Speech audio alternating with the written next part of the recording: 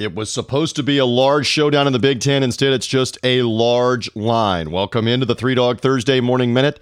I'm TJ Reeves. Off a stunning upset loss to Illinois last week, Wisconsin now rolls into Ohio State to play one of the Godzillas of college football as a 13.5-point underdog. Wisconsin does have one of the best running backs in the country in Jonathan Taylor, a bruising offensive line.